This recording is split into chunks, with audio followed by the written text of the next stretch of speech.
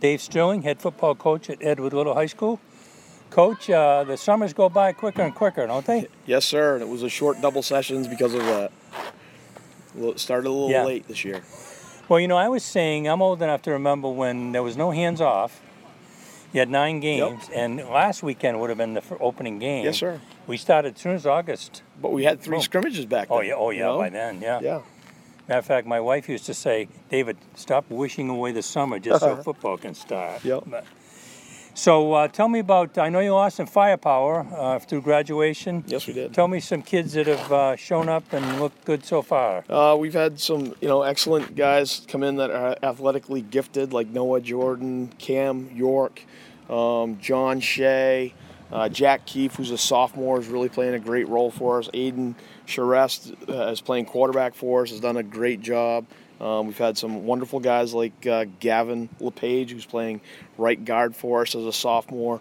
But Tyson Green has really worked out extremely well in the off season, and we've got kids that have just worked hard. We're a young team, but some guys have worked really hard to get in the position they're in.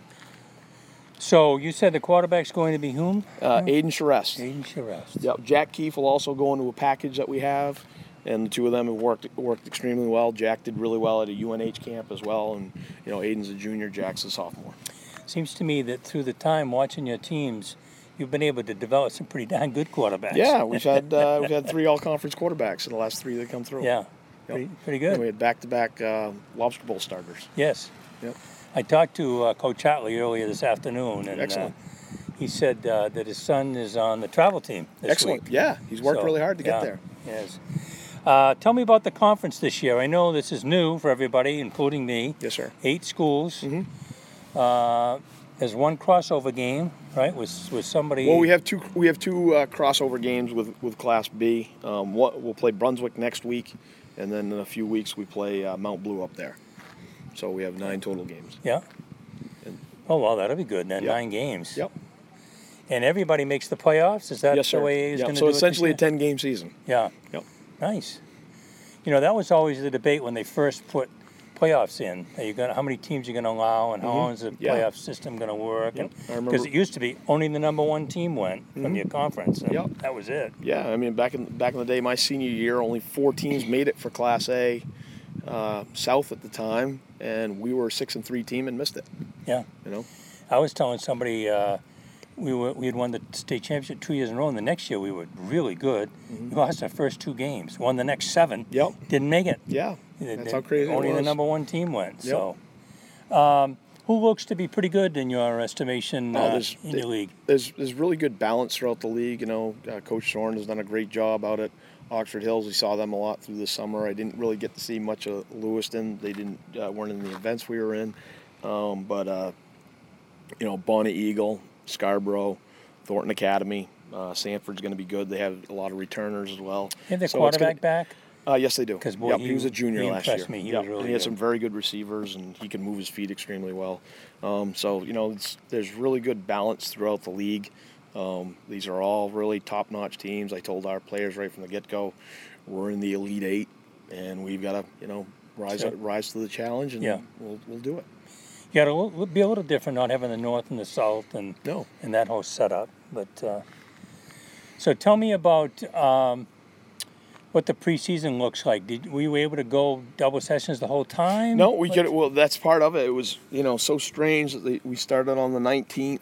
We could only get 1 true week of double sessions because our scrimmage was on the following Monday, and then we had our exhibition that Friday of that week, and as well school started in the middle there. So we couldn't really do double sessions even that second week. I thought Mike Hathaway had a pretty decent idea. He's going to write to the NPA and the football committee at least to start and say, how about helmets and shorts and T-shirts Friday and Saturday the week before? Then we get into the next week. You can get into pads quicker. Doesn't mean you have to beat the stuffing out of them, but at least they get the pads on and get that whole sense of what that looks and feels like. Yeah. Then when you have a scrimmage on Saturday, I've been worried when I look at this structure, you're going to get kids hurt. They haven't had contact. They haven't had live anything. And it's quite strange when we're all required by the MPA to go through NFHS training. And when they talk about conditioning before a season, the NFHS training that we take says football should have at least 2 weeks of preseason and workups before they start their double sessions. Well, guess what? Those are our hands-off period. Yeah. So those kids don't get that opportunity to work out as much. And they come in, maybe not in as best condition as we wanted them to be, and also not having the heat acclimatization like they want us to have. Yeah, I worry, not necessarily just for football, but for any of those, I worry about the specialization where kids are starting now in the 6th grade, maybe even 7th, 8th grade to specialize. Just say play one sport, play AAU this or. Yep. We had 3 guys come back from basketball, that are playing this year, and it's been a big adjustment for them. It's a big difference from just running up and down a basketball running up and down. It's different kind of. I used to say, because I played all 3 in high school. Yep. I thought I was in great shape having played football. You go inside. That's exactly it. I thought I was shot with a harpoon. There's more running, and I was out of breath. Moving the feet a lot more. It's so it's totally different. Yeah, I hope that they continue to look at that. I mean, I understand the rationale, I guess, for the hands-off was that give kids a break and whatever. And, again, I think it's always hard to try to legislate that. It's like in wrestling. You say you can't keep losing weight and whatever. Well, if the kid knows I can't beat you, I got to lose weight to go to the next weight class. That means what the rule is. They're going to try it anyway. Exactly. So, those are hard. Well, listen, Coach, good luck. We will be there. Thank you, Coach Wayne, for being here. You're listening to Edward Little Football on Z 105.5 96.9.